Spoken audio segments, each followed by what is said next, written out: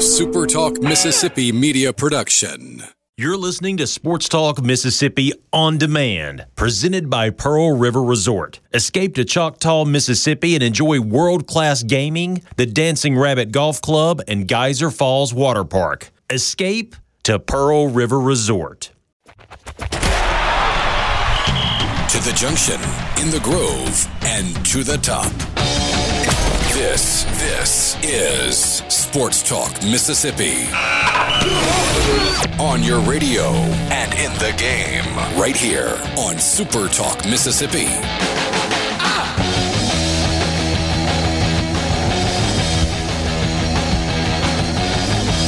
Hey, good afternoon, Sports Talk Mississippi. At its normal time today, streaming at supertalk.fm. Richard Cross, Michael Borky, Brian Haydad, and Brian Scott Rippey, thanks for being with us. We'll tell you right out of the gate that you can be a part of the conversation this afternoon on the C Spire text line, 601-879-4395.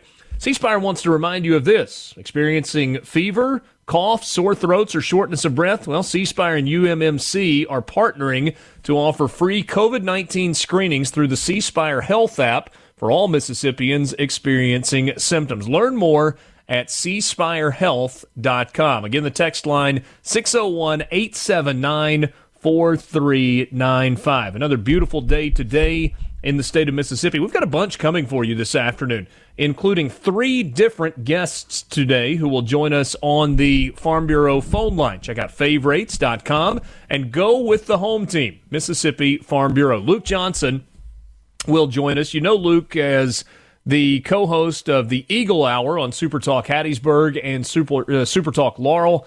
He is a regular contributor on this show, but right now, Luke really heavily involved in some of the cleanup and trying to get life back to normal efforts in the Pine Belt region. We will talk with him about some of what's going on in and around Laurel and Soso and some of the surrounding communities that were dealt such a difficult blow with the tornadoes that came through on Sunday afternoon and Sunday night.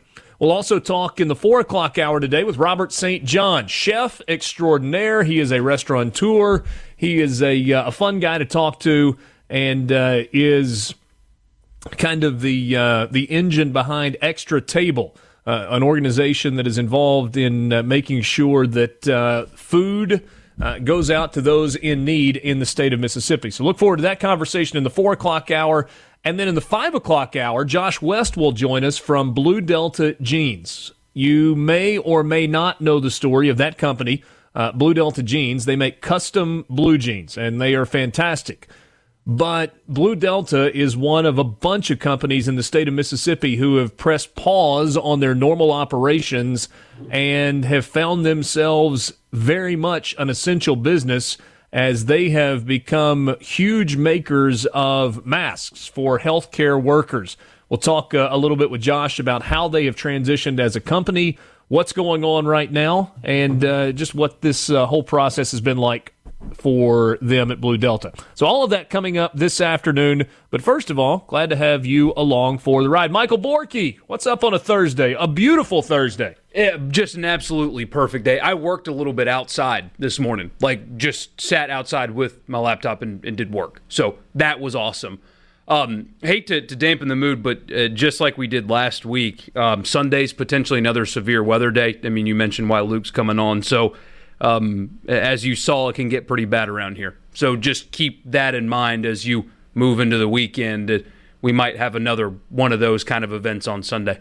Well, certainly we hope that that's not the case, that maybe the forecast changes a little bit, but you can rest assured that Super Talk Mississippi will have you covered with all that you need to know to stay safe and to keep your family safe in the event of rough weather. Hey, Dad, what's up on a Thursday, my man? Not a whole lot today. Nice, beautiful day outside, and like I said, I wish this weather could be 365. I wish it was all the time like this. Yeah, we're kind of in San Diego territory today, right? This is what it feels like every day in San Diego. Rippy, what's shaking? Not much. Played some golf, just kind of hanging out. You played golf this morning? I did. There you go. Did you go Mallard Point again? No, Kirkwood. Okay. How'd you play? That's a tough little track, or at least it used to be. It still is, but Small enjoy greens? the weather. Or Yeah. San Diego-esque weather. You know what San Diego stands for, right? Stop. You can always Agree to text us disagree. on the Sports Talk Mississippi Twitter feed at Sports Talk MISS. Taylor says he has been spraying and fertilizing sports fields for over 6 hours, and now he's ready to hear Sports Talk Mississippi as he finishes the last couple of fields. Beautiful day to be outside doing whatever it is. And hopefully those ball fields will be in use before too terribly much longer. I know we've talked a fair amount of golf over the last couple of weeks, and I think part of the reason is it feels like golf and the PGA Tour are providing some hope that maybe we're not getting with other sports leagues. Now, we are pretty confident that golf is going to look different when it comes back, especially for the first 4 events. But now the PGA Tour has officially listed their plans for the remainder of the 2019-20 season. Actually, I guess it would be the remainder of the 2020-2021 season. So the rest of this year, no, that's not right. It's the rest of 1920 wraparound. and the That's right. beginning of 2021. So it started in October or so of last year and will run through the end of September, and then they'll start the new season as well. And they've got an ambitious schedule. Now, we'll see if all of these things happen. My guess is that they don't bat 1,000 on this. There was a quote from Andy Pazder with the PGA Tour. Here's what he said. "I'm confident that we'll be able to resume play. That's different than certain. If we're comfortable that our testing protocols give us a confidence level, then we're going to proceed with our tournaments, and we won't proceed if we're not confident." There also was a PGA Tour official who talked about COVID-19 testing once tournaments return. Here's the quote. "We're spending a lot of time right now learning about testing. At this juncture, we're merely evaluating. Our understanding is that as it becomes more available, it would be appropriate to use this to help us return." So the return is not imminent, but it is on the calendar. We're sitting here on April 16th, and they're looking at almost 2 months from now before they bring professional golf back, and again, for the first 4 events with no fans in attendance. The first tournament back would be the Charles Schwab Challenge at Colonial in Fort Worth. That starts on June 8th. The following week, and this was a hole in the schedule in some of the reporting, although it was alluded to, would be the RBC Heritage. That's at Harbortown in Hilton Head, South Carolina, starting on June 15th. The following weekend, they would be in Connecticut. That's one that, to me, may be a little bit of wishful thinking, just kind of given what they're going through in the Northeast. Maybe I'm wrong. Maybe that, 2 months and change out, they feel confident enough to be able to move forward there. And then the following week, 4th of July weekend, the Rocket Mortgage Classic in Detroit. So those are the first 4 that right now are slated not to have fans in attendance. But they outline this, and we've gotten some of this information over the last couple of weeks, all the way through September 7th with the Tour Championship, and then rolling into the start of the new schedule for the 2020-2021 season, and that includes 3 of the 4 – no, that's not right. It includes 2 of the 4 major championships from this season, including the U.S. Open, which would be played in September in New York, and the Masters that would be played in Augusta in November. How ambitious is this schedule from the PGA Tour? It depends on, I guess, what the next few weeks hold, right? Because as we've talked about a few times, it's not about a vaccine or a cure. It's about rampant, widespread, readily available testing to make sure these things can go off. And so if that becomes available in the next few weeks, it's not ambitious at all. It's probably going to happen. I mean, as scheduled, not with fans, but as scheduled, this is going to happen.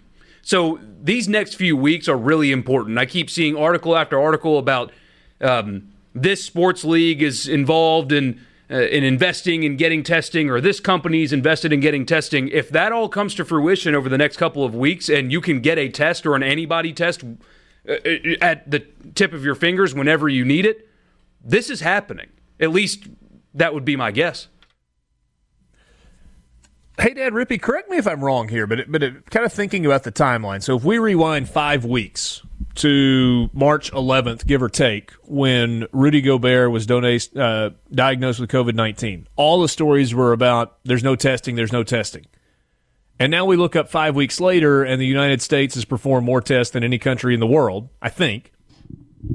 That is true. Wouldn't it be safe to assume that over the next 5 or 6 weeks, that the number of tests that are available and the processes that go along with those would continue to evolve and continue to multiply so that we're not going to be looking at a shortage, and these tests probably will be available? But I think part of it is the rapid testing, right? It's a different type of testing from what I understood about the NBA trying to create the bubble. Like, you have to get results within minutes as opposed to days. Because they're going to have to get tested daily. Right. And have to know the result instantly. It was a couple of weeks ago, wasn't it, when the president in one of his news conferences had the testing, the mobile testing unit that he flipped upside down on the table and didn't realize it was upside down. But those are out there, and they're becoming more and more readily available, I think. At least that's the way I understand it. Hopefully that's the case. Hopefully we are trending in that direction. I think we're taking positive steps. I know a lot of people are only talking about the negative, but I feel like there are some positive steps. Maybe they're not happening as quickly as we would like, but it's moving in the right direction. Sports Talk Mississippi, quick timeout, just getting started with you on this Thursday.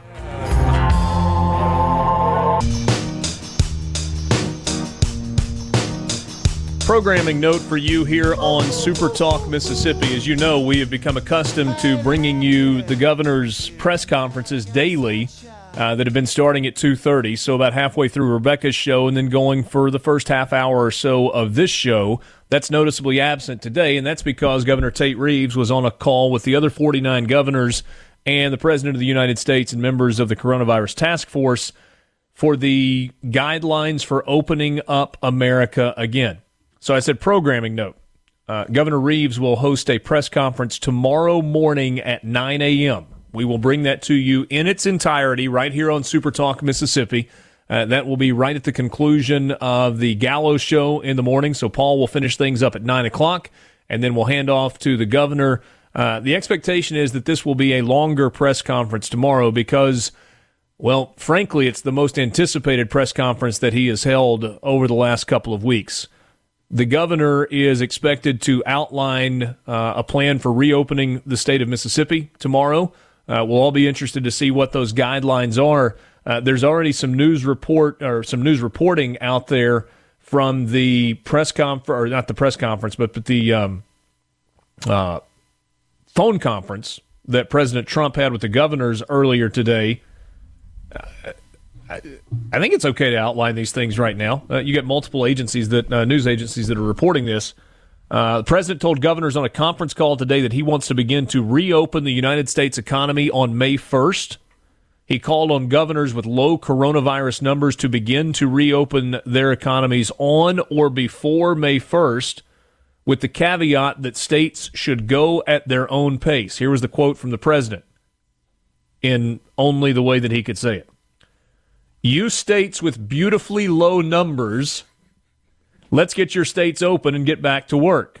The White House distributed a document of guidelines for, quote, opening up America again, close quote, that offers proposed phased reopenings in states or regions.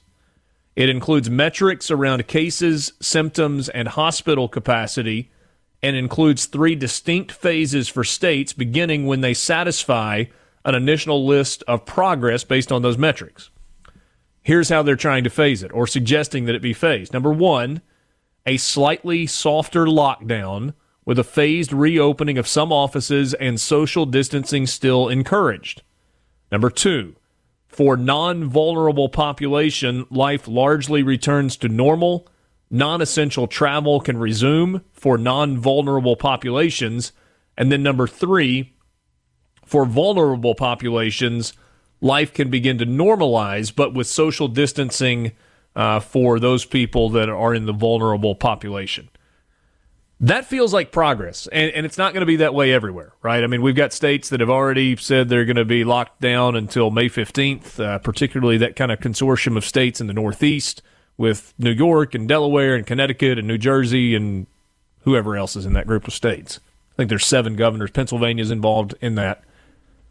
I would anticipate, though, and I think Louisiana is a little bit different, so I'm not going to say the Southeast particularly or specifically, but it feels like Mississippi, Alabama, Arkansas, maybe Tennessee. I don't know for sure. Tennessee had a low since the start of this and number of positives. So okay, so perhaps Tennessee, probably Texas, probably kind of some of the heartland of the United States where you don't have as many big cities and you haven't seen as many extreme.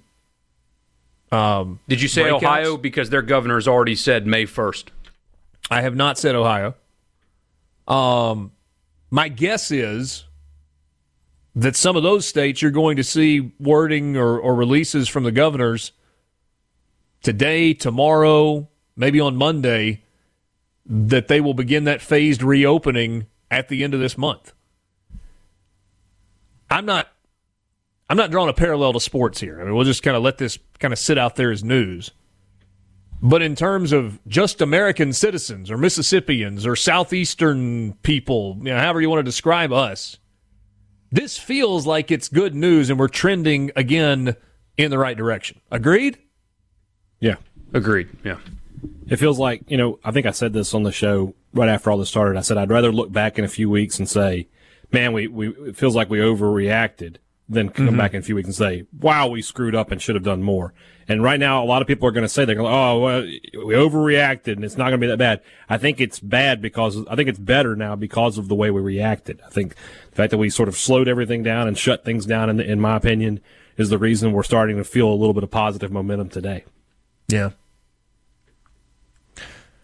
As awful as this has all been, and it's been horrific, it's been tragic, we've seen tens of thousands of people lose their lives. It's nowhere even remotely close to what was forecast at the beginning of this. I mean, think about, as we've talked about projected or predicted number of deaths, just think about the numbers and how they have declined. We've gone from a projection/prediction of 2 million to 600,000 to a range of somewhere between 100,000 and 240,000 to now we're sitting on about 40,000 deaths with a projection of ending around 60,000. I'm not making light of the fact that potentially 60,000 Americans are going to lose their life. It is as tragic as anything we've ever dealt with. But in comparison to the numbers that were projected when this began, it's almost a miracle. Maybe it is a miracle that we're going to end up with a fraction of some of those worst-case scenario projections. A miracle, a blessing. Hey, Dad, to your point, a pretty good response, despite all the criticism that goes along with the response, but a pretty good response that has mitigated what had a chance to be just absolutely devastating. We've avoided that, largely. It feels like that. Now, you never know. We got to keep doing the right things, I think. But, it does feel like, I don't want to say the worst is behind us, but it does feel like we're sort of... Well, the curve has flattened. We've turned a corner a little bit. What did Billy Brewer say one time? We didn't turn the corner, but we got the blinker on. That's us right now. Yeah, Billy Dog gets credit for that quote. I love it. I remember reading it one time. I'll give him credit. The dog. Rest his soul. Sorry, yeah. Borky, go ahead. No, and when these things do unravel, you're still going to have to take measures. I mean, I had to mail something. Yes, absolutely. Absolutely. I had to go to it was a local UPS, I can say that, right? And mail something. I had to do it through UPS to send it back to the company I bought it from, and they would only let a couple people in the store at a time. Like, you had to wait outside, separate from each other, to go in. You're going to have to keep doing stuff like that, but Yeah. As long as that means there's some normalcy and we're still being safe, I'm fine with it. Yeah, we're not going back to hugging and kissing everybody just yet. We just, Yeah, stand down, hey, let that slide. The all do you hugs are kiss? coming, guys, as soon as I can. Yeah. Yeah, I mean, don't start shaking hands. Don't start bro hugging all the time just because the stay-at-home orders are being lifted. And we don't know that. I mean, like I said, I'm speculating a little bit. But, again, I think a pretty highly anticipated press conference from the governor that we will bring to you on Super Talk Mississippi tomorrow morning at 9 a.m. when we should get a little bit of sense of what things are going to look like starting about 2 weeks from right now. And I think it's going to be important. And I mean, I'm kind of looking in the mirror here.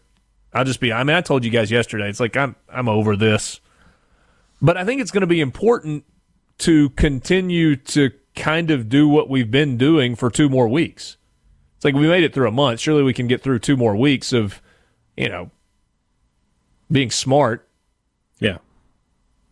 Although, I mean, if we're being real, traffic is picking up. More people are out. The weather has been beautiful, largely over the last few days, and people are getting out. And if they know 2 weeks from now this thing's completely over, at least in terms of the stay-at-home ban, I think you're going to see that continue to increase. So probably need to be smart, though, for 2 more weeks, if indeed that's the time frame that the governor outlines in the morning, and see where it goes. This does not mean college football kicks off on September 5th. No. This does not mean that the NBA playoffs begin in 2 weeks. This does not mean that Major League Baseball will have 45,000 people in stadiums a month from today or 6 weeks from today. It doesn't mean any of those things. But it is a step in the right direction. COVID-19 is impacting all aspects of the lives of Mississippians. In honor of the 16 Make-A-Wish kids in Mississippi, and to help our heroes on the front lines of this battle, Make-A-Wish staff, volunteers, and Wish families will donate a hand-sewn mask to local health facilities for every $10 donated. It's called the Fund a Mask, Grant a Wish Challenge. To help grant a wish to a child with a life-threatening disease and help our health care workers get much-needed masks, go to supertalk.fm/masks. supertalk.fm/masks. Luke Johnson will join us from the Pine Belt when we continue on Super Talk Mississippi.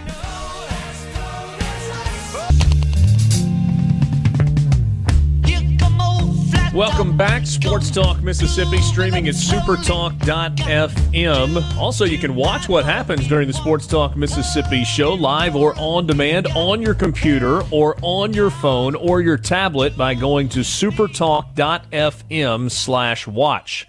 supertalk.fm/watch, or if you go to supertalktv.com, it will redirect you to that page. And, of course, you can follow the stream on Periscope through Twitter. That is easy for you. Just follow us on Twitter at Sports Talk MISS. Don't forget your smart TV as well.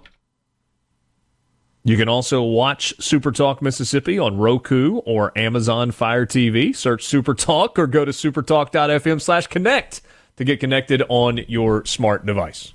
Does that cover all the bases, Borky? I think that covers all the bases. It's a lot of bases. It's like 3 baseball fields merged into one for some new super sport or something. But yeah, I think you got them all. Well, let's go to the Farm Bureau phone line. Check out favrates.com and go with the home team, Mississippi Farm Bureau. We tip our caps to all the folks at Farm Bureau who have been out in force in South Mississippi, in the eastern part of the state, in the northwestern part of the state, who are helping their customers after the storms from the weekend.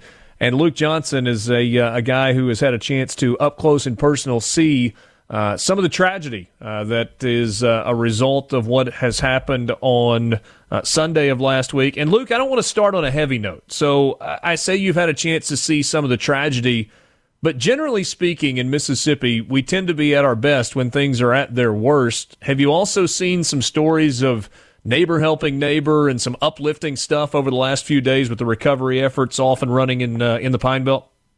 That's probably the greatest understatement of your life, what you just said. It has been unbelievable. Tell me about it, my friend. Well, guys, it started on a good Easter lunch at my parents' house, and about 3 or 4 hours later, we were in a closet with the TV volume blaring so that we could hear the weather. this storm went about half a mile north of where I was. And just this week, it's been a question of who wasn't affected. I got out immediately after the first tornado to try to check on some people and some stuff, and had to get back, in the house within 20 minutes because of the second one that was supposed to be coming on the same path. And then we immediately got out, mobilized a bunch of people, and we spent the rest of Sunday just cutting people out of opening roads and cutting people out of homes. And just this week, guys, I show up. I'm helping coordinate with efforts here with Jones County Baptist. We're set up at First Baptist So-So. And, man, the Cajun Navy rolled in Monday morning. We've had just Samaritan's Purse is on the ground today. But it's just been overwhelming. Just people, just ordinary dudes. People hit me up yesterday. I was on Rebecca's show, and a guy's coming in tomorrow with a track loader and 3 excavators. People just, normal, everyday people just reaching out and helping their neighbors. People just dropping off what they can in any way, in every way. And just guys showing up in the morning. We've tarped a ton of roofs. We still have a lot more to go. But it has been, I can get emotional with it because of where it hit. It was right through the woods. A lot of my friends were affected. We were, hovering in a closet. And I've literally seen the world come to help my family and friends. It's been overwhelming. Luke, when you mentioned the Cajun Navy, I don't know why that was what triggered it, but I had a little bit of a chill that kind of ran up my arms as I was thinking about that. I mean, whatever Louisiana jokes or LSU jokes that you want to make aside, that's a really fascinating group, and it's loosely organized, but it's a group from Louisiana that's got boats, and they've got chainsaws, and they've got ATVs, and they seem to be willing to help, whether it's in the state of Louisiana or in this case in the parts of South Mississippi where you are. Yeah, I had a guy come up and ask me if I was Luke Johnson. I said, "Yeah, man." He said, "I've been looking for you. One of my friends told me to talk to you. We're from the Cajun Navy, and where do we get to work?" And we sent out, and but it's just been like that. I mean, it's just been churches showing up with chainsaws. It's just been ordinary people showing up with chainsaws. I mean, some of the stories you hear, man. I mean, I'm telling you, we're 14 people have passed away because of these storms. But I mean, I'm hearing 7, 8, 9, 10 stories of just like providential protection. There was one guy right outside of So-So. He didn't realize the storm was on him as quick as it was, and he went outside and moved something, and it literally came roaring up this hill towards him. He tried to get inside. The door just sucked shut, and it threw him on the ground. So he tried to get around in another door. It sucked and shut him down and threw him down. And all he was able to do was climb under his Polaris side-by-side and hold on for dear life, looked up, watched his house go. And the only room that didn't collapse in his house, his entire house is gone, was the room where his child and his wife were, and they were safe. Just like stories like that. And then everybody showing up, at his place the next day or other people's places and just rolling their sleeves up and just getting after it. And that is what, and especially because this is the week after Easter, man, it's been just hope has just been transmitted, from literally just people. And we've been trying to do it smart. We've been trying to follow guidelines. We're serving food at 3 or 4 different locations, and, our people are wearing masks, and we're trying to do the best as we deal with COVID, too. But, man, just a week. And God gave us great weather to tarp roofs, too, this week, too. Mm-hmm.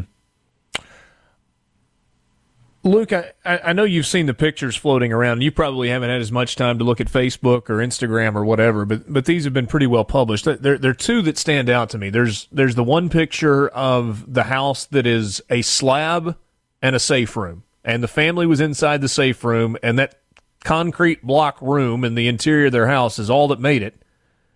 And then the picture of the house where most of the roof was torn off, windows were blown out, and there was a freshly baked cake sitting in a glass dish in the middle of a kitchen counter. Everything was destroyed around it, but this cake is sitting there perfectly as if to say, hey, when your rescue workers come in, have a bite to eat. That was the Wade's house. That's in the Matthews community. His son coached me soccer at West Jones. I was over there Yesterday, I was over there Monday. And, and what's interesting about his house, that man has been on a lot of disaster relief sites over the years, and now the world comes to him to help. The first place you mentioned is up in the Mossville community, or the Moss community, just across the Jasper line, and they were devastated. I was standing out in the parking lot with the pastor of Moss Baptist Church, Tony Johnson, and, just having, just being there for people to lean on.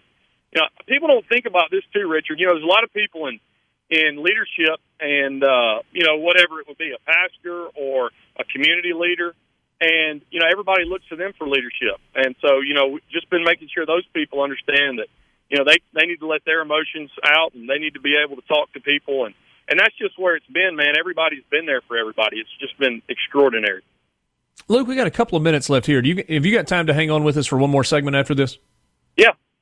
Okay, cool. Because I want to get to the point where we kind of talk about, people, whether they're in North Mississippi sitting in Oxford right now, or they're in Tupelo or Starkville or Central Mississippi, that would like to help. If there's a way to do that, I'd like for us to get to that in just a couple of minutes. But I do want to take you back to Sunday, because, I was sitting here in my office. Will East and Stephen Gagliano were in the studio in Jackson. We were tracking these storms, and, Bassfield, direct hit. So direct hit. Are those communities going to be able to, in time, make a recovery? I can't speak for Bassfield. Mine has really been in contact with the people in Seminary, and then, of course, here in Jones County, Hebron, sure. Soso, and Moss, and in the Matthews community. Soso will come back, and partly because of just the outpouring of it. But at the same time, they're an incorporated town, and they're big central with the West Jones community. Soso will come back. Moss is really bad, Richard, and that was where you were talking about the guy was in his safe room. That's a very strong community, and they have responded with unbelievable. I was joking the other day. I said, "Man, Moss is running a tight ship." I was up there dropping some material off, and they are extremely well organized. And see, this is what gives me hope with it. In all those communities, and I may get emotional when I talk about this, in all those communities, all those people that lost homes, and all those people that are looking at their friends, they're the same people that are walking over their neighbor's house when they get done cutting their chainsaw on their trees, and they're going next door and doing it to their neighbor. They're the ones that are showing up at the churches and feeding 500, 1,000 people a day. And they're not feeling sorry for themselves. They're not mad. Somebody said it best this way. They said they've seen a lot of broken hearts, but they have not seen a lot of broken lives. And I think that is the response to these people. And I just think they're going to get through just fine and rebound.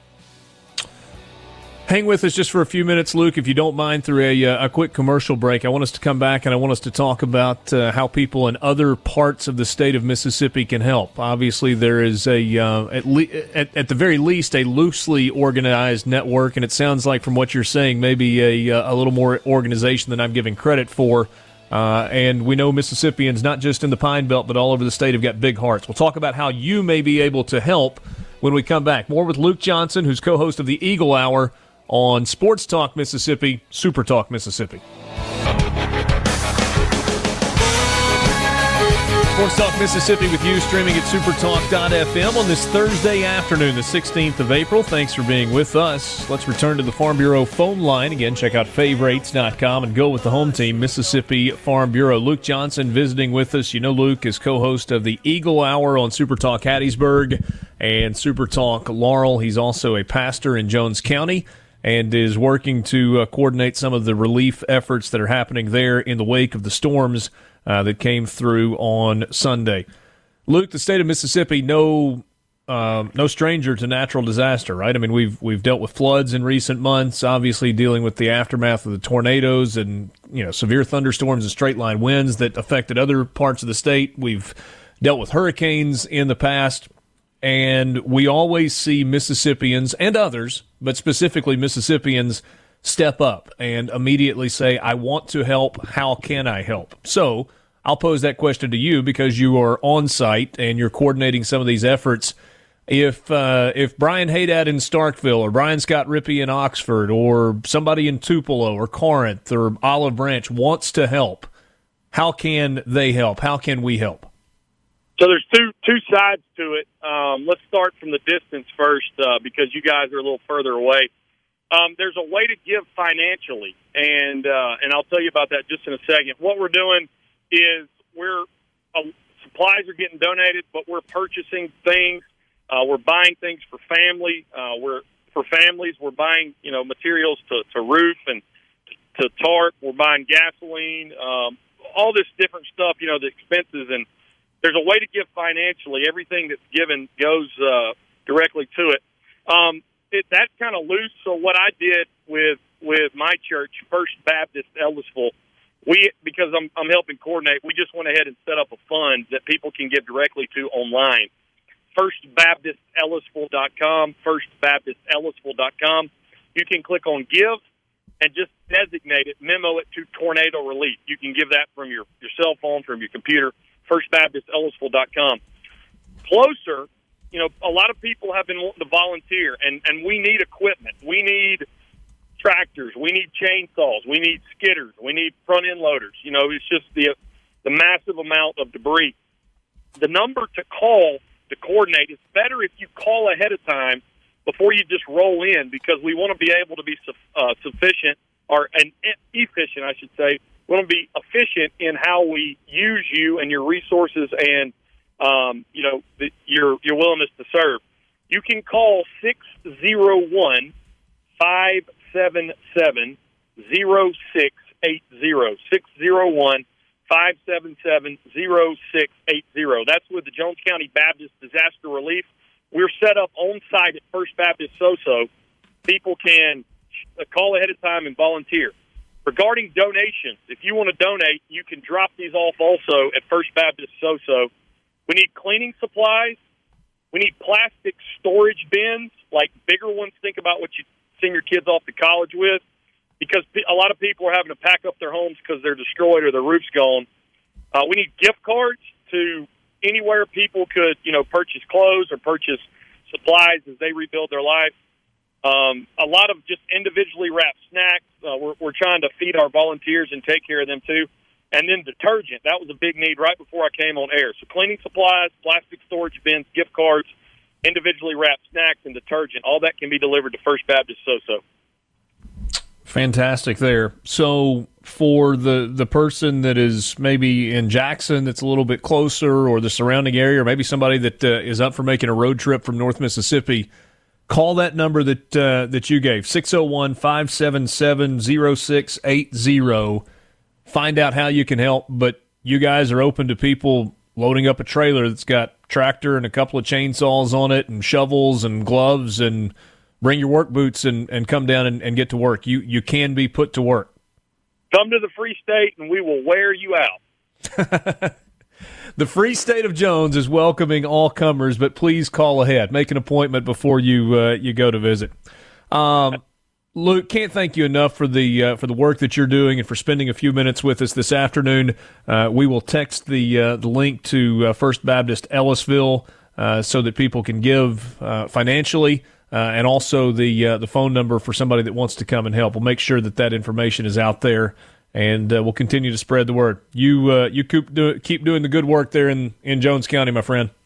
Well, I appreciate the platform, guys, and anybody can reach out to me on social media also. And, I can direct them also. So, man, just thanks for letting me come on and talk about everything that's happening. Overwhelmed by the response. Thank you, everyone. Absolutely. That's Luke Johnson from Super Talk Mississippi in Hattiesburg and Laurel. He's co-host of the Eagle Hour. Fantastic work that Luke and his friends and relatives and colleagues and fellow church members are going through there. We will tweet that out from Sports Talk Mississippi, the link to First Baptist Ellisville if you would like to make a financial contribution, or you can give them a call at the Jones County Baptist Services number that we'll put in that tweet as well, 601-577-0680, if you would like to be a part of the physical help that's going on as well. 1 hour in the books, Sports Talk Mississippi with you. We will be right back on this Thursday. Hey, Dad, one of the most disappointing things of coronavirus and everybody having to stay at home has been the delay of the release of Top Gun Maverick. We all have to suffer in some Wait, when way. was that supposed to come out? This summer. It's been pushed back to December 23rd. Whoa, no. Man, You missed that news? yes, I did. You've seen the trailer, right? Mm-hmm. It looks like, and of course it's just a trailer, it looks like they are doing a sequel perfectly. A bunch of nostalgia, a bunch of elements from the old movie, don't really change much, just do the same thing again. It's perfect. And dogfighting in airplanes. Yes, exactly. Just give me all that. Well, we'll just have to go see it when it comes out. Man, this fall, if Christmas Eve. things go back to normal soon, this September through December will be the greatest 4 months in any of our lives as far as like entertainment goes. I don't know that we'll have time for trips to the movies, but may not be. I don't know. Some of those, Sunday evening kind of shows or something. Maybe. I don't know. Yeah, we love football. Yeah, that's true. I don't know if I've ever gone to an opening night premiere of a movie. Maybe I have, but I can't tell you what it. Oh, I can't think of one. I went and saw the rugby movie on its opening night. Invictus? Invictus. Okay. The rugby movie. I knew what he was talking about, though. There's not a whole lot did. of options for rugby movies. I mean, I was about to go like Morgan Freeman, Matt Damon. You know what I'm talking about, the rugby. I knew it I just was. couldn't come up with Invictus. It's a good movie. Yeah, it's a great movie. And the reason I went, I mean, I've told you before, but, had dinner a few months prior to with Morgan Freeman when he quoted Invictus to us before the movie had actually been named Invictus, saying that was the working title, and it certainly turned out to be the case. So anyway, that may be the only movie I've ever gone on like opening night. Barring my wife saying absolutely not, we have to do this instead, there's going to be a date night on December 23rd where we're going to watch Top Gun in the theater. Nice. I might be that idiot that's like clapping and cheering in the movie. Don't be that guy. Come on. Don't be him. I saw a video of... Do you clap at the end of movies, hey, Dad? No. Or what about when the plane lands? No. When the plane lands, I immediately get up out of my seat no matter where I am on the plane. You're that guy? No, I'm just messing with you. Oh, I was about to say, I hate that guy. Same. Try to trip those people. I did see a First time video on a plane? recently of... It was the video of the screen from Avengers Endgame. But you could I saw hear that. the audience and how they were reacting. And Richard, it was like they were at the Super Bowl. I mean, yelling and cheering and screaming and getting all excited. But I kept thinking, wait, I waited in line, or if I would have been in the theater, I waited in line for hours to watch this movie and to see every detail. And you idiots are screaming and cheering and standing up and clapping while the movie's going on? Like, everybody's, oh, this is so cool. No, it's not cool. No, Shut up. It's not cool at all. It's the opposite of cool. Shut up and watch the movie. You guys are just a barrel of fun. It's, man, At the movies? yeah. I paid money to hear what's going on. I didn't pay money to hear you hoop and holler. They paid money to hoop and holler. It's so loud that disagree. your ears are ringing when you leave. What do you mean you paid to hear what's going on? It's not like you can't still hear what's going on because some guy at You the need back to watch goes, that "Woo!" video. You need to no. That's not just some guy. It's you the need to watch whole- that video. It's the whole thing. It's a few hundred people cheering loudly. A few hundred. However many can fit in the premiere theater that they had it in. Yeah. Find the video. We're not making this up. It's crazy. It would make me so mad if I waited that long and did all that for a movie where people are yelling over. Oh, man. Yeah. I'm with Borky on that. Normally, Borky, is the old man shaking his fist at the cloud, but I'll jump in with him on this one. 601-879-4395. That's the number for the C Spire text line with you on this Thursday afternoon at C Spire. They're not just saying they care, they're taking action to show it through COVID-19 and every day, from free wireless data for educational websites to connecting businesses with the tools to work from home. Learn more at cspire.com/cspirecares. couldn't help but chuckle on the text line. Imagine if football gets played this fall and Moorhead and Luke were still the coaches. LOL, no need to tell fans not to attend. Keeping them around would have just been galaxy brain social distancing. That's just kind of wrong, I guess. Is it wrong, though? Would you be more likely to go to a game in Oxford or in Starkville in, say, October? Let's just say they're playing in October.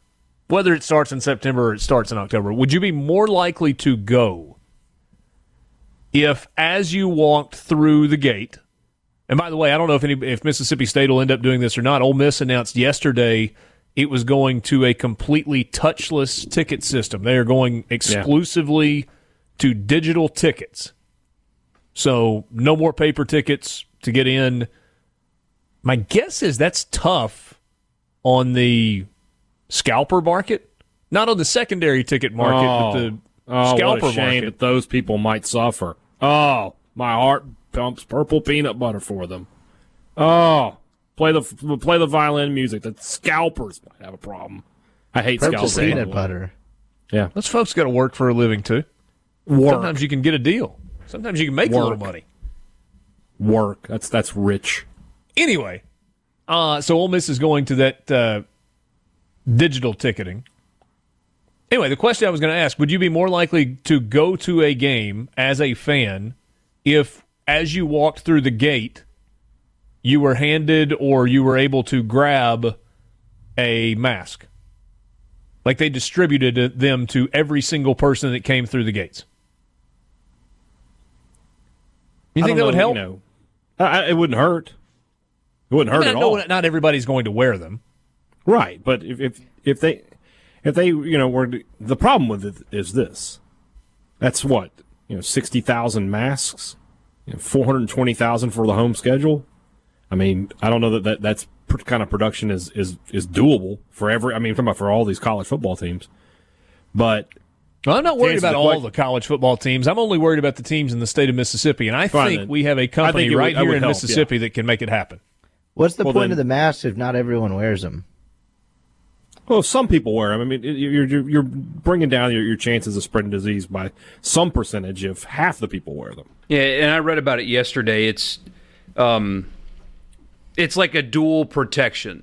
So you're supposed to wear them. The initial recommendation was you wear a mask so if you have coronavirus and you don't know it, you don't spread it to other people. But there's also an element of if you have a mask on, you are less likely to touch something that may have the virus on it and touch your face because you would be touching the protective layer. And now you could still get it if you wear masks and gloves. It's not 100% foolproof, but it does stop you from touching things and just inadvertently, like I do all the time, just touch my face. It stops you from doing that. So even if somebody else doesn't have it, it still provides you, yourself, a protective layer and an incentive not to touch things and then immediately touch your face and so on.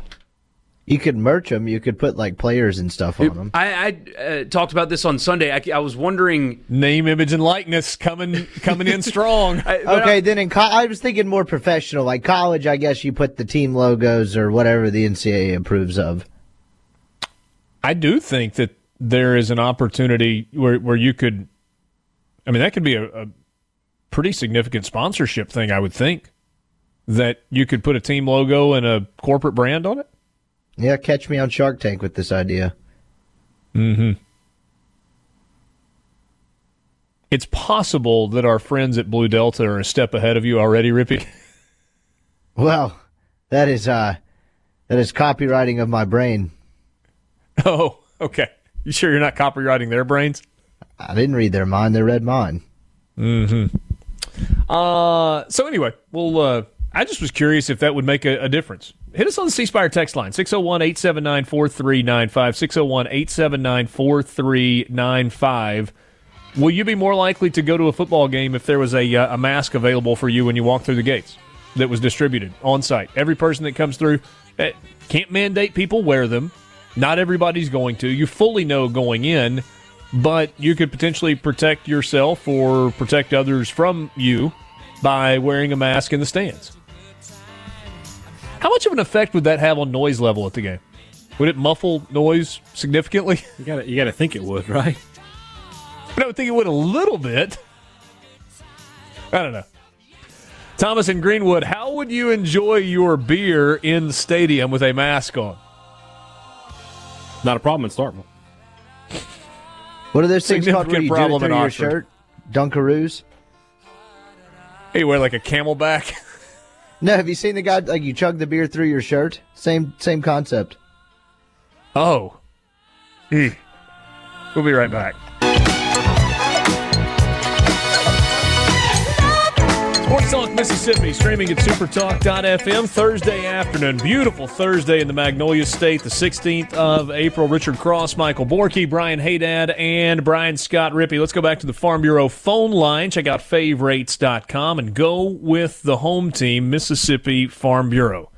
I feel like we have stolen a guest, but I make no apologies. Robert St. John, who is restaurateur extraordinaire and is involved in a whole lot of other things, joins us right now on the Farm Bureau phone line. I know you've been on with JT a million times, Robert. I think you've been on with Rebecca, maybe with Paul, but we are stealing you, and I'm not sure that we're going to give you back. What's up, my friend?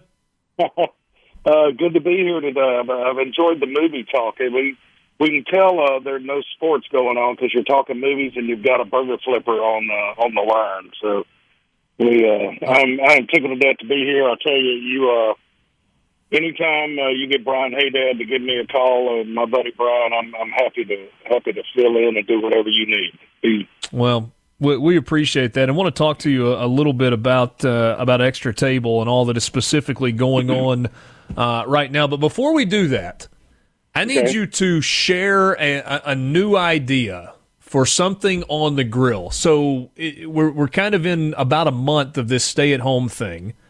Right. And at least at the Cross House, we've done steaks multiple times, and we've done burgers a bunch, and I've done chicken some different ways. I think there was a New South grilling cookbook that I saw on the countertop that my wife used just a couple of nights ago. So give me something new that is not just the same old over and over that would be good on the grill.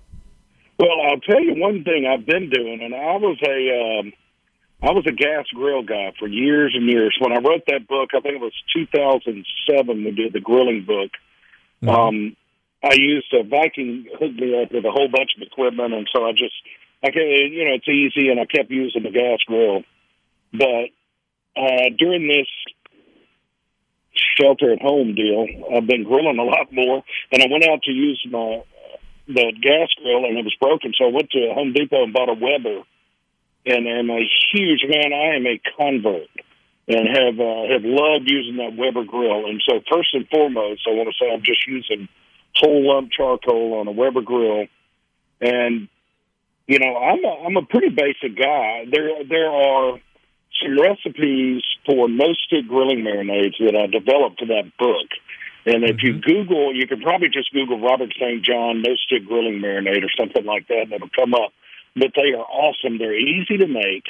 And like my first pitch to my publisher in New York on that book was I wanted to do a seafood grilling book. And we grill a lot of seafood down in this part of the state.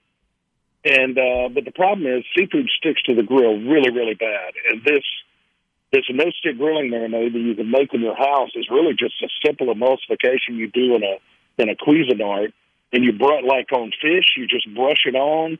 And I'm going to tell you, as long as your grates are clean, you'll be chasing that fish across the grill trying to flip it. It's the beauty of it, because things like that, they tell you to put oil on it and then season it. Well, what happens if you put the oil on first, then you try to put seasoning just runs off. And if you put the seasoning on, say fish or really chicken, anything, and then you add the oil, it's still going to run off. So washes it off, yeah. So I use those no-stick grilling marinades. They're real easy to make, and I'm tell you, usually you can just Google. If you Google my name and no-stick grilling marinade, it'll come up. And those I would recommend if you can get some good fresh seafood to do that. But I've been just grilling steaks. My son is a freshman in college and says he wants to go in the restaurant business. I don't know if he'll still feel that way after all this crisis. It's not the best time to be in the restaurant business right now, but if he still feels that way, then he's been cooking. He and I have been cooking a lot together, and we've had a blast doing that. So you know the thing that he's a state guy. Okay.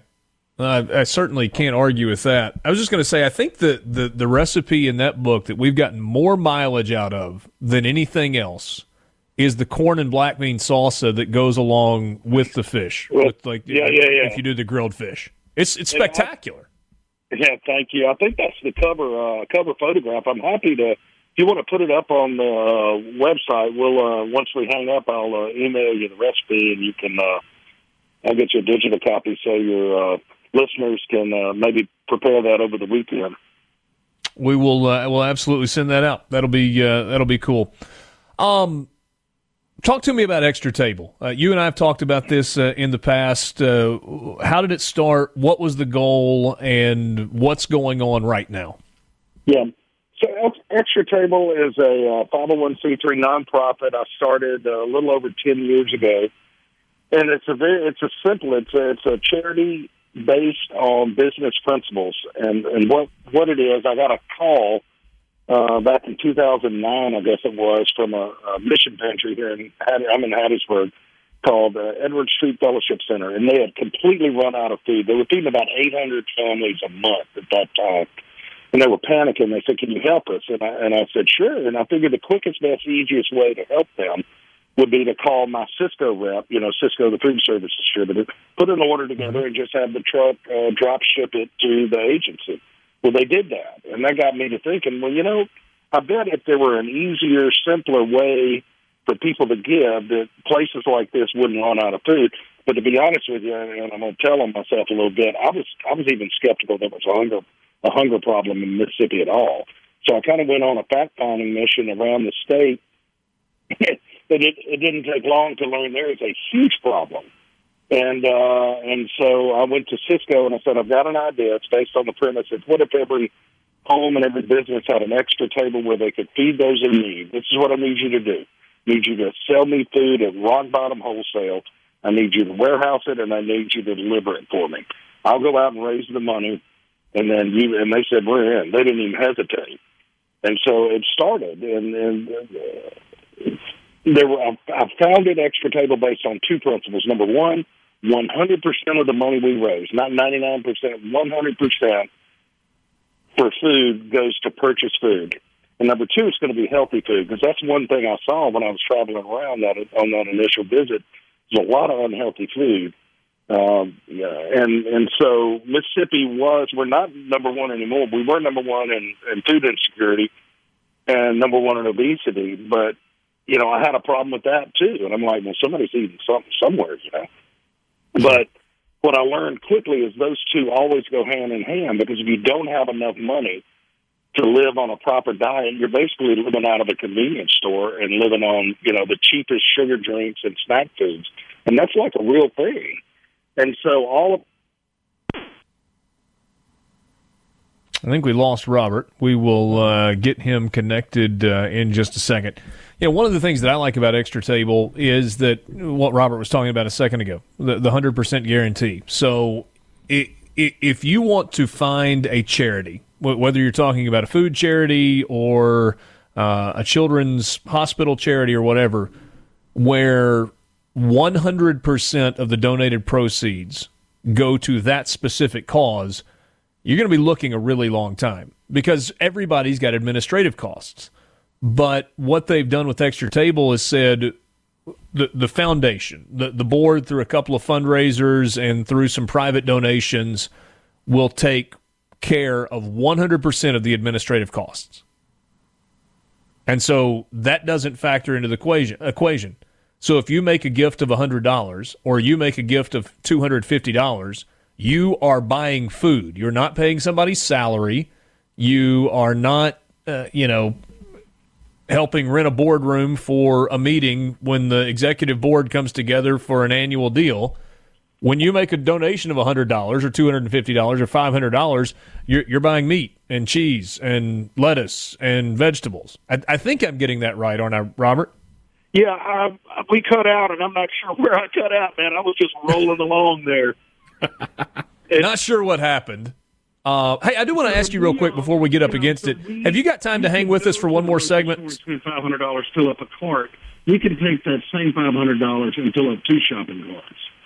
And servicing over 40 agencies right now. We're shipping more than 14 tons of food all over the state. But during this crisis right now, it's so many people are out of work. All of these agencies are way busy right now, and just they're up 20, 30, 40%. And so we've kicked it into extra gear during this period to try to get food to people who need it. It's just sorely needed. And Robert, well, hey, have you got time to hang with us through the break and us talk a little bit more about how people can help? Absolutely. I've got all the time you need to talk about this. All right, let's do that. Let's take a quick time out at Sports Talk Mississippi, streaming online at supertalk.fm. On Super Talk Mississippi, we're visiting with Robert St. John. He is a fantastic chef. He is an author. He is a speaker. He is a restaurant owner. And he is also the founder of Extra Table. We'll tell you a little bit more about Extra Table and tell you how you can help when we come back. Sports Talk Mississippi, streaming at supertalk.fm. Robert St. John on the Farm Bureau phone line. We'll be right back.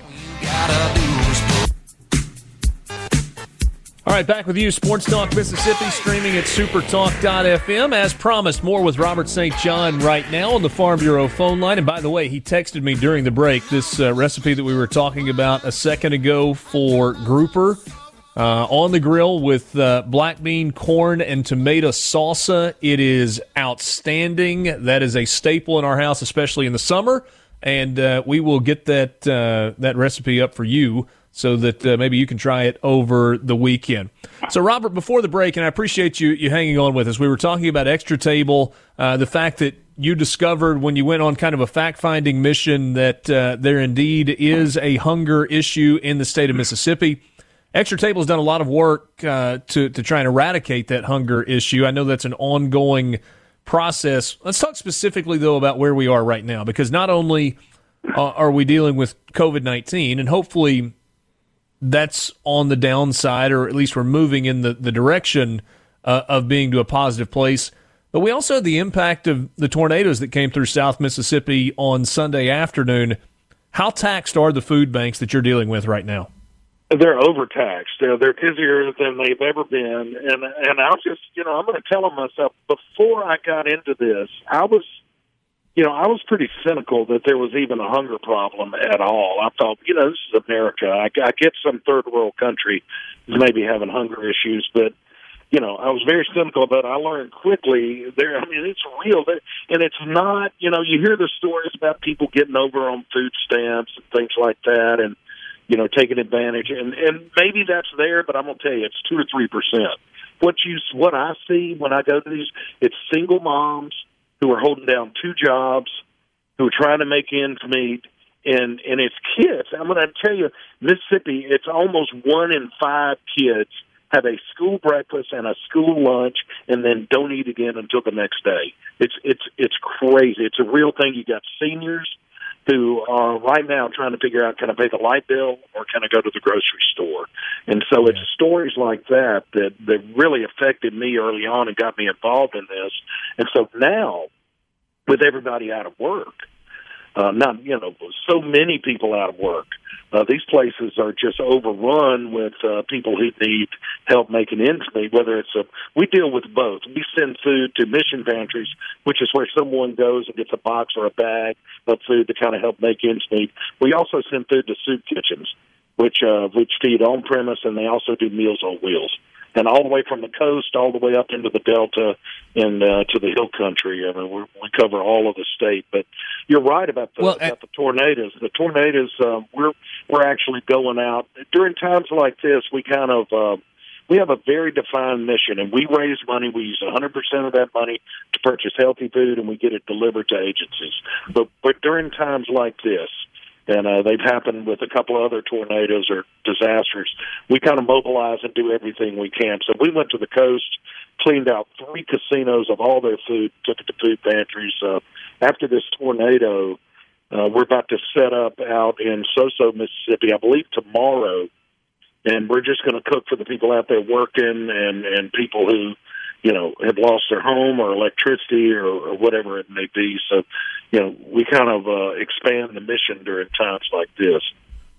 Well, that's fantastic. We were talking with Luke Johnson, who hosts the Eagle Hour there in Hattiesburg and Laurel a little while ago, about some of the work that's happening there in Jones County, specifically in Soso. And sounds like those communities and the surrounding communities are coming together in an unbelievable way to help each other get through a difficult time. So certainly applaud the efforts on that front. Richard, that is Mississippi. And we saw it after I was too young for Camille. I was about 8. But after Katrina, you saw that people came together and just in time of crisis, Mississippians kind of step up to the plate. We all know the statistics of where, per capita, we're the most charitable state, and that comes through in times like this as well. It's not just giving during the year. When something like this happens, neighbors get out and cut through. I talked to a friend of mine the other day who's, it's 2 miles wide, this swath from this tornado over at Monticello.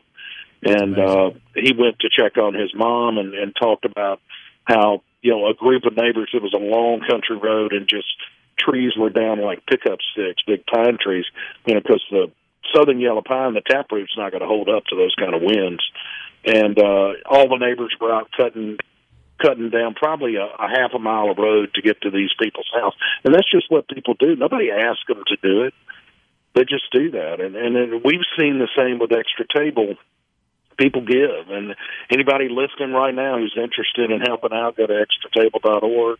What you need to know is, again, 100% of the money you give for food will go to purchase food. It's not going to go for salaries or any kind of administration or travel or anything. We raise that money separately. That's one of the founding principles I founded this thing off. So when we raise money for food, we use every bit of that money for food, and we purchase wholesale and in bulk. And so, the dollar stretches a lot farther. Yeah. Again, that website is extratable.org. You can click on the link at the top where it says Give Now. You can immediately give a donation, and if you need more information, you can contact either Robert or some of his staff that is there at Extra Table and kind of get a little more information about it. And if you want to set something up where you're giving monthly or you're making an annual donation, they absolutely will work with you on that front. Robert, you said something a second ago that I want to circle back to so it doesn't gloss over. Sometimes when you give money to charitable organizations, you don't know exactly where it's going. We established that it's, 100% of it goes to buy food, but it also goes to buy food for Mississippians, period. That's right. And it goes in the neighborhood. So when we do something on the coast and raise money on the coast, that money stays on the coast. Likewise, at Tupelo or Jackson or Clarksdale, Hattiesburg, Laurel, we have food pantries all over the state that we supply. And unless somebody designates it for, it just wherever you send it where it's needed, then we keep it in that area, and 100% stays in Mississippi. That's, we're a Mississippi nonprofit, and we're here to take care of our own. And people have really stepped up to the plate over the years, and it's been a great thing. It's something that, I'm a guy who feeds people filet mignon for a living, but I got to a point 10 years ago when this thing was, do I want to be the guy that feeds people filet mignon, or do I want to be the guy that feeds people canned tuna? And it's a real easy question to answer every time because this canned tuna wins out. There's so much need out there. Let's finish this on a fun note. You gave us a recipe out of the gate. Give me one more idea for folks that are at home. Looks like it's going to be at least a couple of weeks. Whether it's something in the kitchen or on the grill, that's kind of one of your go-tos, one of your favorites that maybe is something different than what we've been doing for the last few weeks. You know what I do? I did, and you put me on the spot. My automatic answer for that is pretty easy, but I'm not. It's a recipe that I do, and I'm about to cook it this weekend. It's baked shrimp and squash. It's really, really good, and you get some little baby squash and shrimp, and it's got a sauce with it. Not much of a grilling tip or anything, but I'm happy to send you that recipe too. It is killer. It's awesome. Grilling wise, the main thing is, there's several just tips, and I'm probably talking to your audience who are probably way better at grilling stuff than I am. But what I've been teaching my son is we've been grilling together over the last few weeks. You got to keep that grill clean. Hot heat doesn't mean fire. Flames are heat. And he needs to learn the difference between direct heat and non-direct heat.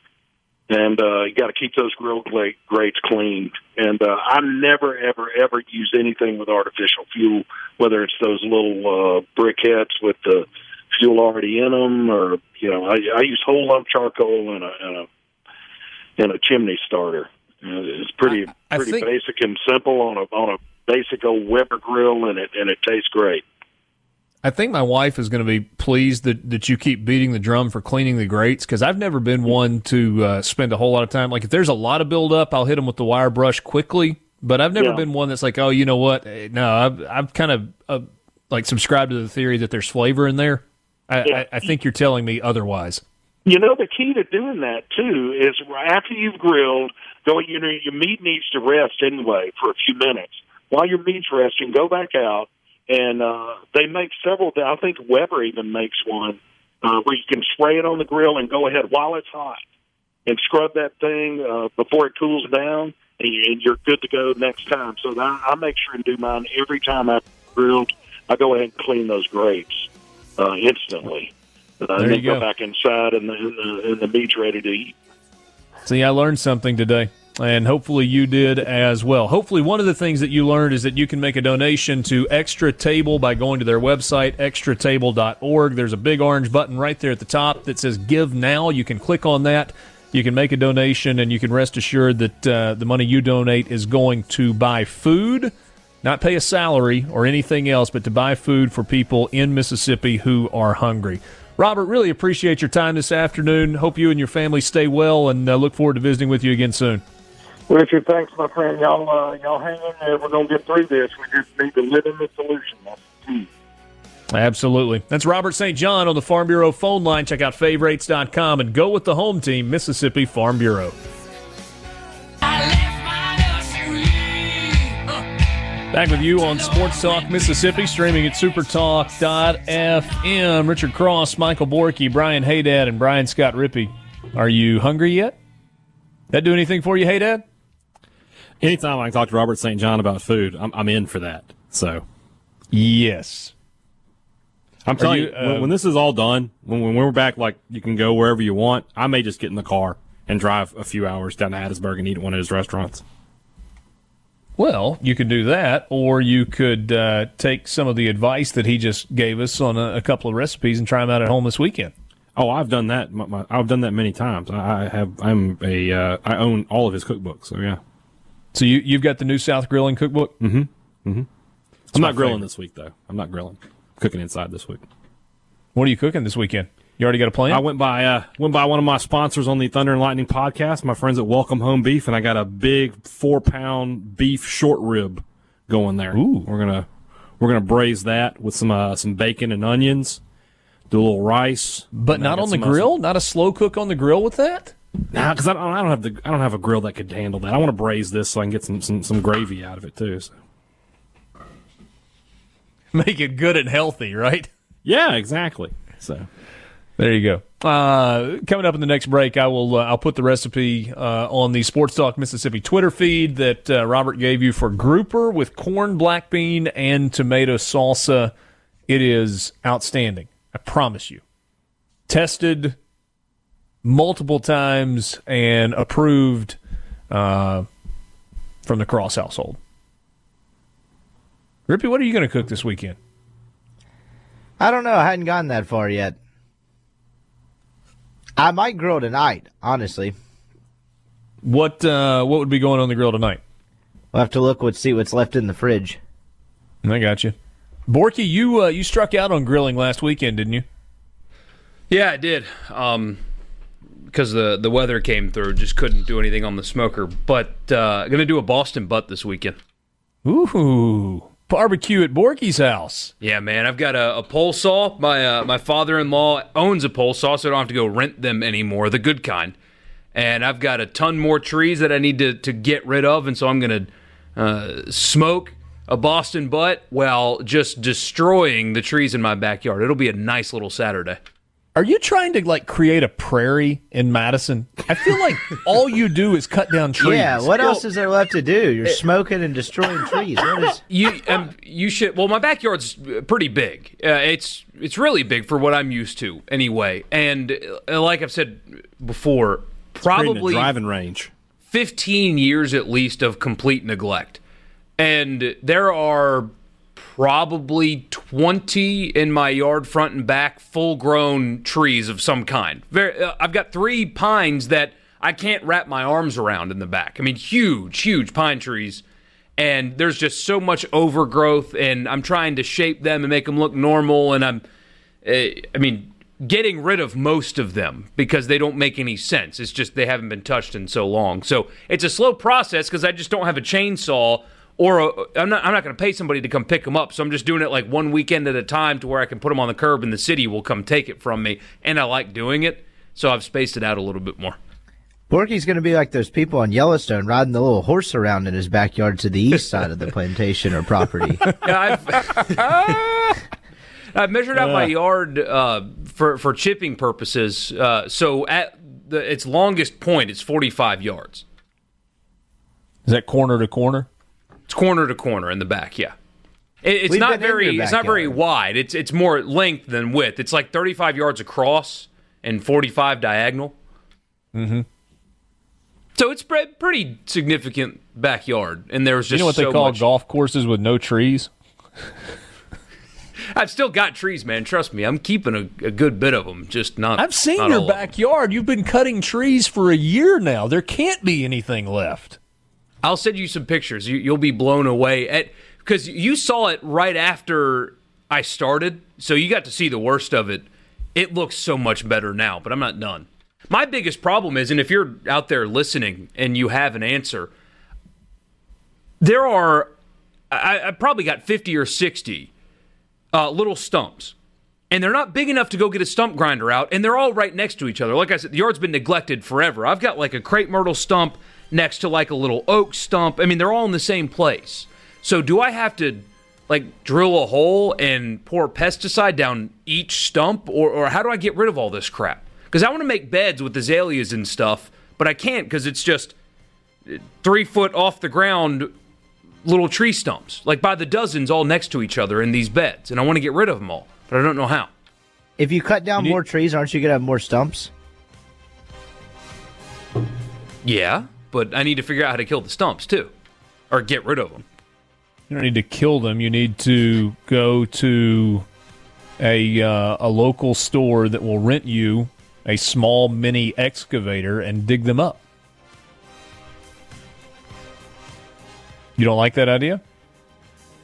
I just don't know if it'll work. I'll explain later. Sports Talk Mississippi. He'll explain later. We'll be back.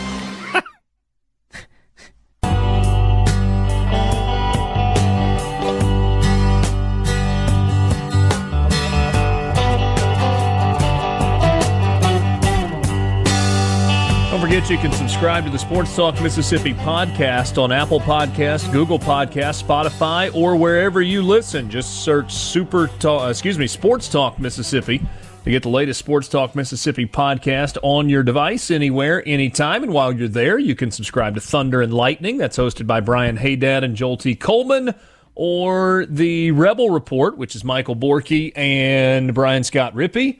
And, of course, you can get the Super Talk Eagle Hour podcast there as well, wherever you get your podcast. This is Sports Talk Mississippi, 5 o'clock hour on this Thursday. Thanks for being with us. C Spire text line is open to you, 601-879-4395. At C Spire, they're not just saying they care, they're taking action to show it through COVID-19 and every day, from free wireless data for educational websites to connecting businesses with the tools to work from home. Learn more at cspire.com/cspirecares. It's time right now for the College Football Fix. College Football Fix is driven by Ford and your local Mississippi Ford dealers. Log on to Buy Ford now to find out about the great deals that are going on at your local Mississippi Ford dealer. And don't forget that the service centers are open. And that's one thing you don't have to worry about right now. Let your local Mississippi Ford dealer worry about any issues that you've got for you. Some dealerships even have convenient drop-off and pickup available if that's what you need. Contact your local Mississippi Ford dealer for more details. You guys see the news out of Southern Cal this afternoon? Hey, finally came unstuck, by the way. There it is. There's the music. We don't mind the delay. I had to find it on YouTube because the button wasn't working for me. A statement from the USC Athletics official Twitter account from Clay Helton. We have been working with JT Daniels and his family, as well as our compliance office, to help him navigate the process of entering his name in the transfer portal. It is his desire to explore all of his options going into the 2020 season. We will continue to support JT in every way possible and help him through his decision, including the option of staying on with our football team. JT is a terrific person, student, player, and valued member of our football family. So that was the statement from USC. A statement also from JT Daniels on Twitter. He says, I love this university coaching staff and team. To me, it is in my best interest to explore all my options going into the 2020 season. I will remain in contact with the coaching staff through the process. USC remains one of my options, and that door has remained open for me. Fight on. Is that a little weird? Yes. Yes. Is it, though? Well, if you're going to transfer, why would you leave the school you want to transfer from as one of your options and talk about how much you love it? Because you may find that you don't have many other suitors. Well, I mean, this kid. What happens if he dips his toe in the water and nobody wants him, and so he's not burning a bridge at his current place to open up a door to come back if he doesn't get the right opportunity elsewhere? That's fair, but this kid was one of the, youngest starters in the FPS. He's like 18-year-old starting quarterback at USC. There have been plenty of players with much, less of a caliber that do the normal transfer thing and just do respect my decision and all that and not leave the school they're leaving from on the table. I don't think he would have no suitors if he wanted to leave. Well, I think he'll have plenty of suitors. He's got a Southern Cal in the country tattoo on his arm, so maybe he loves the school, but realizes... Reuben Foster has an Auburn tattoo on his arm. Where did he go to school? I think he got it covered up. But there was probably a little bit more to that decision than that. That was a recruiting deal. But, I mean, yeah, he has all the pedigree in the world. Maybe he just loves USC but realizes that Slovis is going to start over him, and so he wants to try to go somewhere else. But if it doesn't happen, he'll go back to the school that he's loved since he was a child. It's from Irvine, California. Played as a freshman, had a pretty good freshman season, 14 touchdowns, 10 interceptions. Was off to a really good start before the injury last year that knocked him out for the remainder of the season. Kedon Slovis ended up playing well, and I guess is expected to be the starter. I mean, I thought the statement that you got from Southern Cal was about as classy, and I know that's overused, and sometimes people are like, classy, whatever. I mean, that was well done by Clay Helton and USC Athletics for putting out what they put out. It sounds like JT Daniels is a little confused as well. Like he's... Well, I think Borky nailed it. He seems unconfident, right? Maybe so. I mean, that's along the same lines as confusion, like uncertain, doesn't feel like he might win the job. I don't know. But agree on the statement. That's why Clay Helton remains the most popular man at USC. It's got to be tough. This is, like you said, lifelong fan. You think you're going there for your this is your dream, and now it's taken away from you. I understand. And we're the star. You were the starter as a true freshman. Yeah. You got Wally pipped, basically. Yeah. So now Jay Patterson. Yeah, I mean, bringing it into more modern. And already, I just saw a tweet about they're saying he should go to Michigan, and Michigan fans like, what happened the last time this happened? So, you remember when all of Michigan Twitter had the Colonel Reb, but it was edited for Michigan colors and had Ole Mish instead of Ole Miss next to it? That was fun. I don't remember that. Between that and the Harbaugh going to the IHOP, weird couple. That was a weird thing. Yeah. Yeah. Have you ever been to that IHOP, Richard? How long have you lived here? I have lived in Oxford for 30, almost 2 years. First half of your life. The IHOP has not been there that long. I think I've been once. Okay. I think may have tried to go a second time and had to wait an inordinately. Sorry, I'm not going to. Yes, I think I've been once. I think I've been one time as well. I mean, I'm not like knocking it. It's just like out of all the places to go, you just never think of that. Yeah, maybe it was part of the deal. Is my wife makes you'd be seen at the IHOP if you'd gone to Big Bad Breakfast. Everybody would be like, "Oh my God, that's Jim Harbaugh." Yeah, my wife makes world class pancakes also. So does she now? Yeah, she does. Usually with blueberries in them.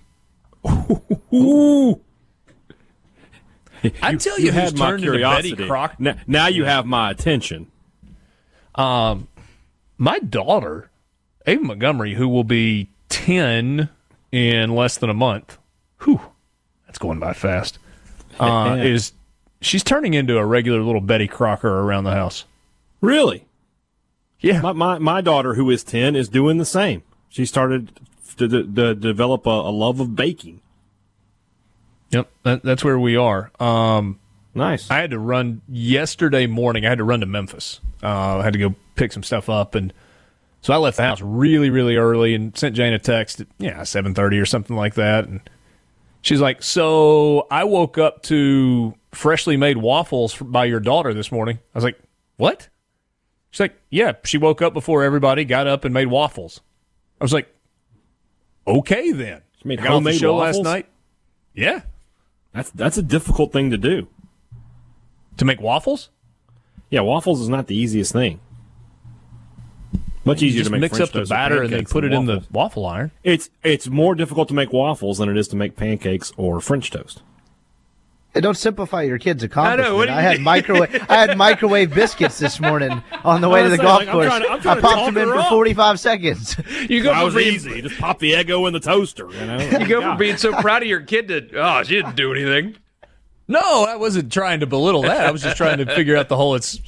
No, but like yesterday, I got off the show, and this is one of the advantages of being in the home office. Go downstairs, and she is pulling warm yellow cake cupcakes out of the oven, is putting chocolate icing on them. I'm like, yes, I don't know who you are, but I am in, sweetheart. I am in. Emily made cookies, but they were made out of brownie batter with caramel chips in them the other day. Yum. They were fantastic. Yum. Did you try some, Hey Dad? Try some. The rest of the family was like, "Can we we've get got one?" the real Hey Dad back. Are you back to eating more than one meal a day, by the way? Yeah, I mean, because I'm at home and everybody's there, and it feels weird seeing everybody else eat lunch and eat breakfast, and I'm just sort of sitting there. So, I mean, I'm eating decent stuff though. It's not, Yeah, good for you. Eating a whole. I think that's healthier, which I've said all along, and you said basically mind your own business. I mean, Joe Moorhead ate one meal a day. Look what happened to him. Hey, Dad. He lost a lot of weight though. Yeah, it's not all he lost. Geez. What a super guy, though. Yeah. Oh, listen to you. Rippy's going to do a fake dog pee after this year's Egg Bowl, and Hey Dad's going to get fired. Might not be fake. Whoa. Yeah. Mike in Oxford asked a legitimate question. He says, how are waffles more difficult than pancakes? Besides Phil, I don't know. Hey Dad says they are. I mean, see, with pancakes, you got to make sure that your pan stays just the right temperature. Waffles, just get the waffle iron going. I have a griddle. Sports Talk Mississippi. Be right back.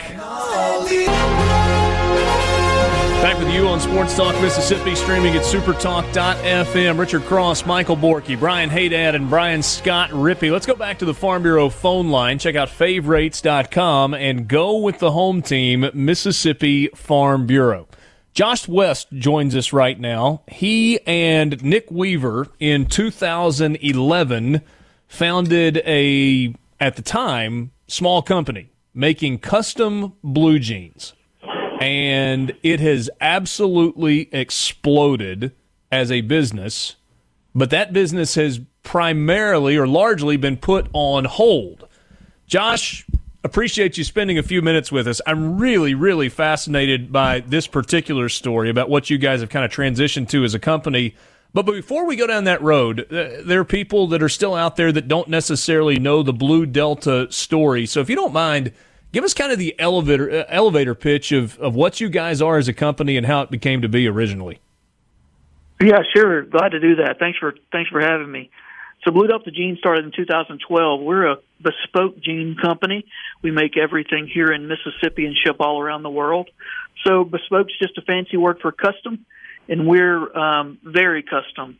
Jeans are sometimes hard to find that fit, and so we filled a niche market. Making custom jeans, you choose your fabric, you choose your thread colors, you choose the look and style of your jean, and then we take 16 measurements, draft you a personal pattern with our in-house design team, and then make you a bespoke jean. So we started that business model in 2012 and have grown here in Tupelo. We have over 600 wholesale partners across the U.S., Canada, Europe. Up until a few weeks ago, we were making a lot of jeans and shipping a lot of jeans, and COVID-19 has changed our direction a little bit as it has for everyone else. So that's the story to date in a nutshell.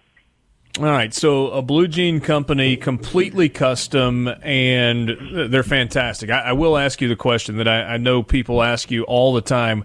What do you mean you don't wash them? You tell people don't wash your jeans. Is that a serious thing? Do you really tell people don't wash your jeans? We absolutely do. Washing denim is not a good thing, and you'll hear about anyone that knows about premium raw denim will tell you that. Now, some of the stuff you're buying off the rack, obviously you throw it in the washing machine, but think about those really nice pair of shoes that you have, maybe some leather shoes. You clean those differently than you clean your tennis shoes. And so this is a really nice premium custom pair of raw denim. And so we tell people to dry clean them only. You can Google cleaning raw denim and go into a black hole of methods and ways of cleaning. I mean, there's people that wash them in the ocean, get in the bathtub with them, and there's some people that just don't clean them. Now, I don't recommend that, but the thing about our denim is because a lot of people have to wash and dry their jeans to get them to fit right again, to get them to shrink back to fit. After you wear them a couple of days, they're falling off of you. Well, our denim is premium denim, and so it's got almost a 98% recovery. And so you can literally wear them day after day after day. Clean them when they get dirty. Clean them like you clean your suits. Take them to the dry cleaners 2 or 3 times a year. That's really all you really need to do with premium jeans. Yeah, you say you don't recommend ever, not cleaning them, but Weaver's kind of nasty, and he probably never washes his. Or never cleans them. We know he doesn't wash them. He never cleans them.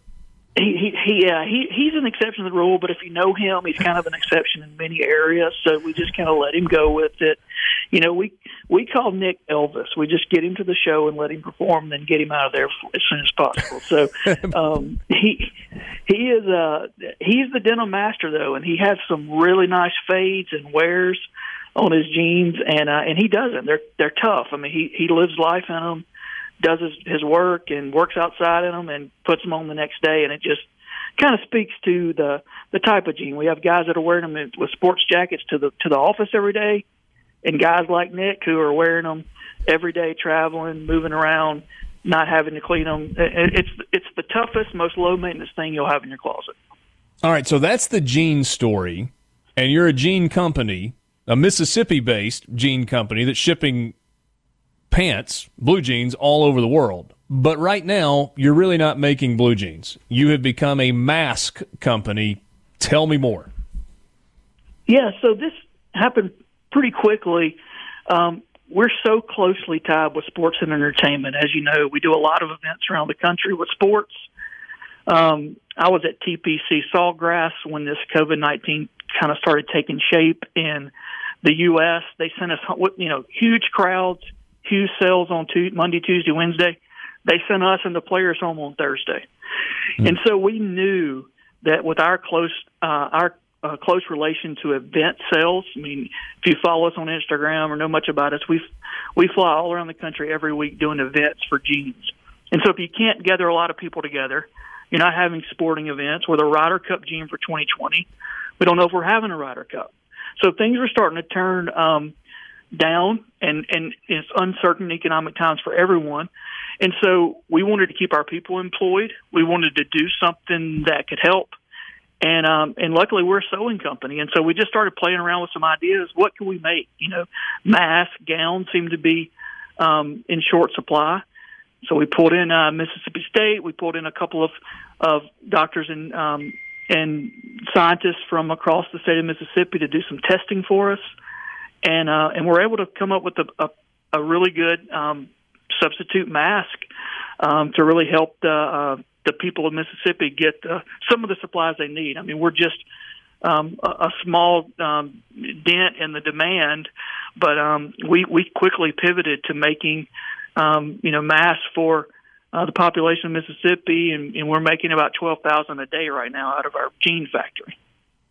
12,000 a day. How many masks total are we talking about, either since you started or in terms of where you're headed with this whole mask production? Who knows when the supply is going to turn off, or this demand is going to turn off, rather, and the supply opens back up. We don't have a lot of data, but, we know we have orders for close to 1 million masks. I think before it's over with, before we're fully back to making jeans full time again, I think we can make 2 or 3 million masks. 2 or 3 million? I do. It is. The demand is just ridiculous out there, and it's not just us making it. We have, Mississippi. We have a lot of manufacturers around us, so we've pulled in a lot of partners that are helping us make. We're making 12,000 out of our shop, but we have Style Line Furniture. We have the Mississippi Prison Industries that have a sewing facility that are helping us make product, and so they're helping us add to that number that we're trying to meet. Josh West from Blue Delta Jeans on your radio. They have transitioned from being a jean company to, at least for a little while, being a mask-making company. Obviously, there's been a huge need for protective masks for healthcare workers, but not just healthcare workers, for the general population, with the recommendations for people to wear masks. So how are you guys figuring out where these need to go? Well, luckily, we're working closely with the state of Mississippi. They have been a huge help. MDA, the governor's office, and MEMA have been a huge help from the beginning. And so right now, over 95% of what we're making is staying in the state, and Mississippi Emergency Management is taking most of our supply and distributing it to the right places, which we could really never do, because we're getting calls from all over the country needing masks, and we really want to keep as much as we can in the state and make sure it gets to the right people. And what we're making is more of a downstream mask, a waiting room mask, a mask for the people that are working outside with COVID. But what it's doing is allowing some of those more acute N95 type masks to get to the healthcare workers that need them inside the hospitals in ERs. It's really cool. So is this something that you think as a company you guys will continue to do, or as this crisis subsides, you'll back away from this and get back to all jeans all the time? Man, I'm so ready to make some jeans again. I never wanted to be in the mask business.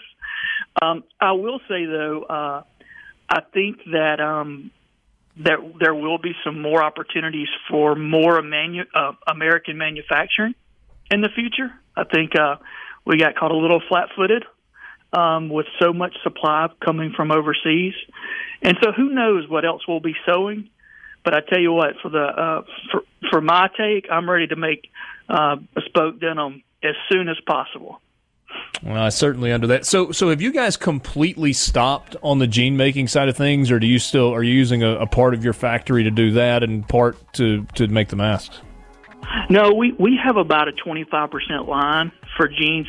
I mean, we still have orders coming in. We have just an incredible customer base, as you know, of loyal people that are wanting to help, that are wanting to continue to buy jeans. And then we have, over 600 wholesale accounts across the country that we have to keep supplied so that business will be there in the future. So definitely sales are down, but we're still running a 25% line to make sure the sales that are coming in are getting satisfied. And hopefully, as we see this crisis slow down, we can slowly bleed that mask line back into a jean line. It may not work out that nicely for us, but right now that's what we're trying to do, is slowly pull our people back off from making masks to making jeans, to hopefully we get from 25% jeans back to 75% jeans, 25% mask soon.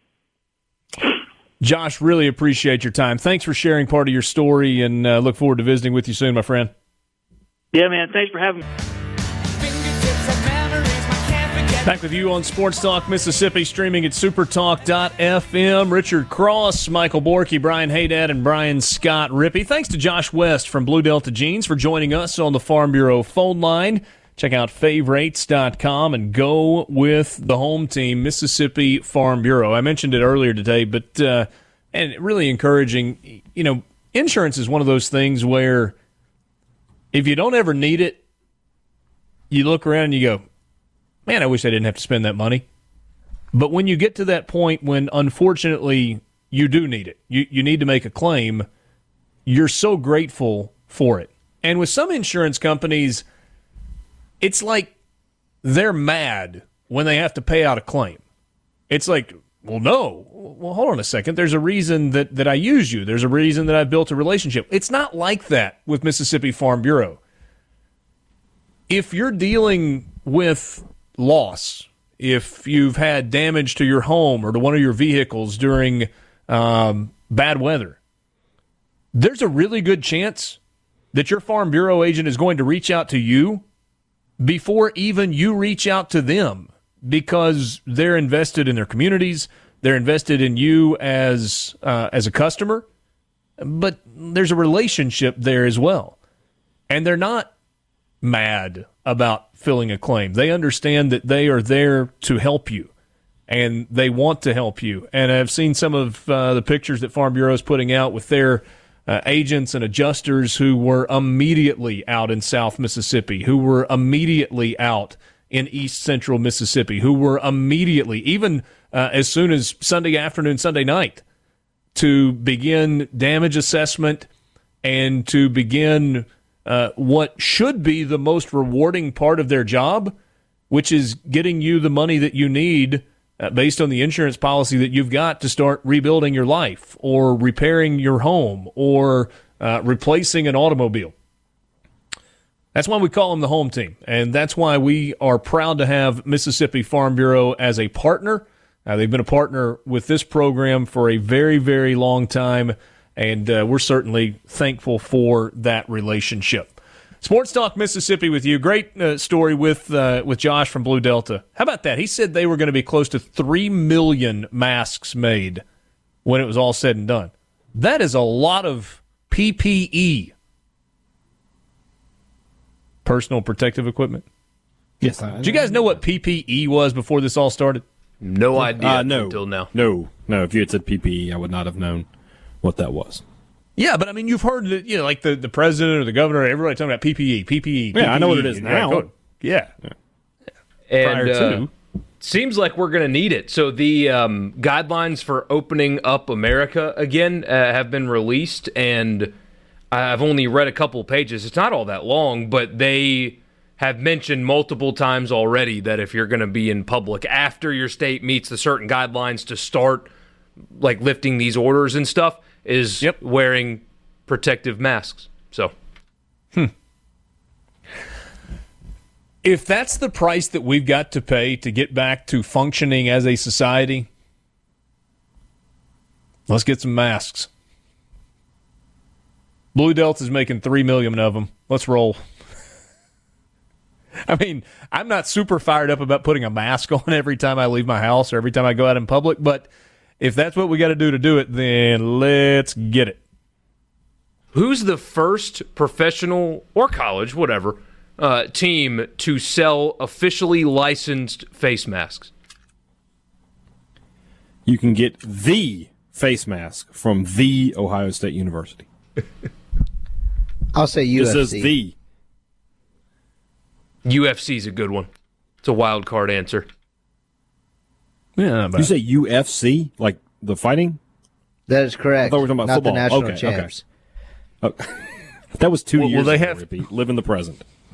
Will they have to wear them on Fight Island? Look, knock him all you want. How wild would a bunch of UFC cards be on a private island? Oh, it'd be awesome. There's no sanctions at that point, right? They could fight to the death. Yeah, it's all international waters. They can't prosecute. One of my favorite scenes, man. I love that movie. I don't think Richard knew that was a movie line. Yeah, sorry. My bad. I can't. Are you laughing at the scene, or are you now laughing at me for missing a reference? No, the scene. And then the noise scene. Hadad made is part of the scene. Like Kobayashi? Borky, you told me this is a fascinating story, and I agree with you. And we're kind of in the time of talking about how things are going to change. Well, college basketball, professional basketball, perhaps step one, first couple of steps anyway, in significant change for elite high school prospects. And the G League making it not just possible, but appealing to step away from the idea of playing college basketball. California high school basketball star Jalen Green, who is the number one prospect in the ESPN 100 for 2020, is making the leap to a reshaped NBA professional pathway program. I don't even know that I had heard of this. We've heard of the G League kind of creating opportunities for kids to go that don't want to go to college. A G League initiative that is going to pay elite prospects potentially more than $500,000 and provide a one-year development program that is outside of the minor league's traditional team structure. We talked about this briefly a long time ago. It was just something that we said in passing. Adam Silver and the commissioner of the G League, whose name is escaping me at the moment, they're getting impatient with the Players Association in the Sharif effort. Abdur-Rahim. There it is. I'll take your word for it. Eliminating the one and done. So the one and done, common misconception, is not an NCAA rule. The NBA says you have to be 1 year removed from high school to enter the draft. Adam Silver's getting impatient with the Players Association in those negotiations, so he and Richard, his name? Sharif Abdur-Rahim. He was a really good player. Adam Silver and that guy are impatient, and so they've formed this additional G League team to, in a way, eliminate the one and done without having to deal with the Players Association. They're also impatient, but they're also tired of, like, they saw the R.J. Hampton and the not LaMelo. Yeah, no, it's LaMelo, right? Leandro's the one. It is LaMelo, yeah. Going to the NBL in Australia, where they're paying low six figures to go play professionally for a year, and they found it silly for basically these guys having to go overseas to develop for a year, America's top talent, and then come back. Doesn't really, I mean, it is kind of, I think the word of the story was counterintuitive. It is kind of counterintuitive. Yeah.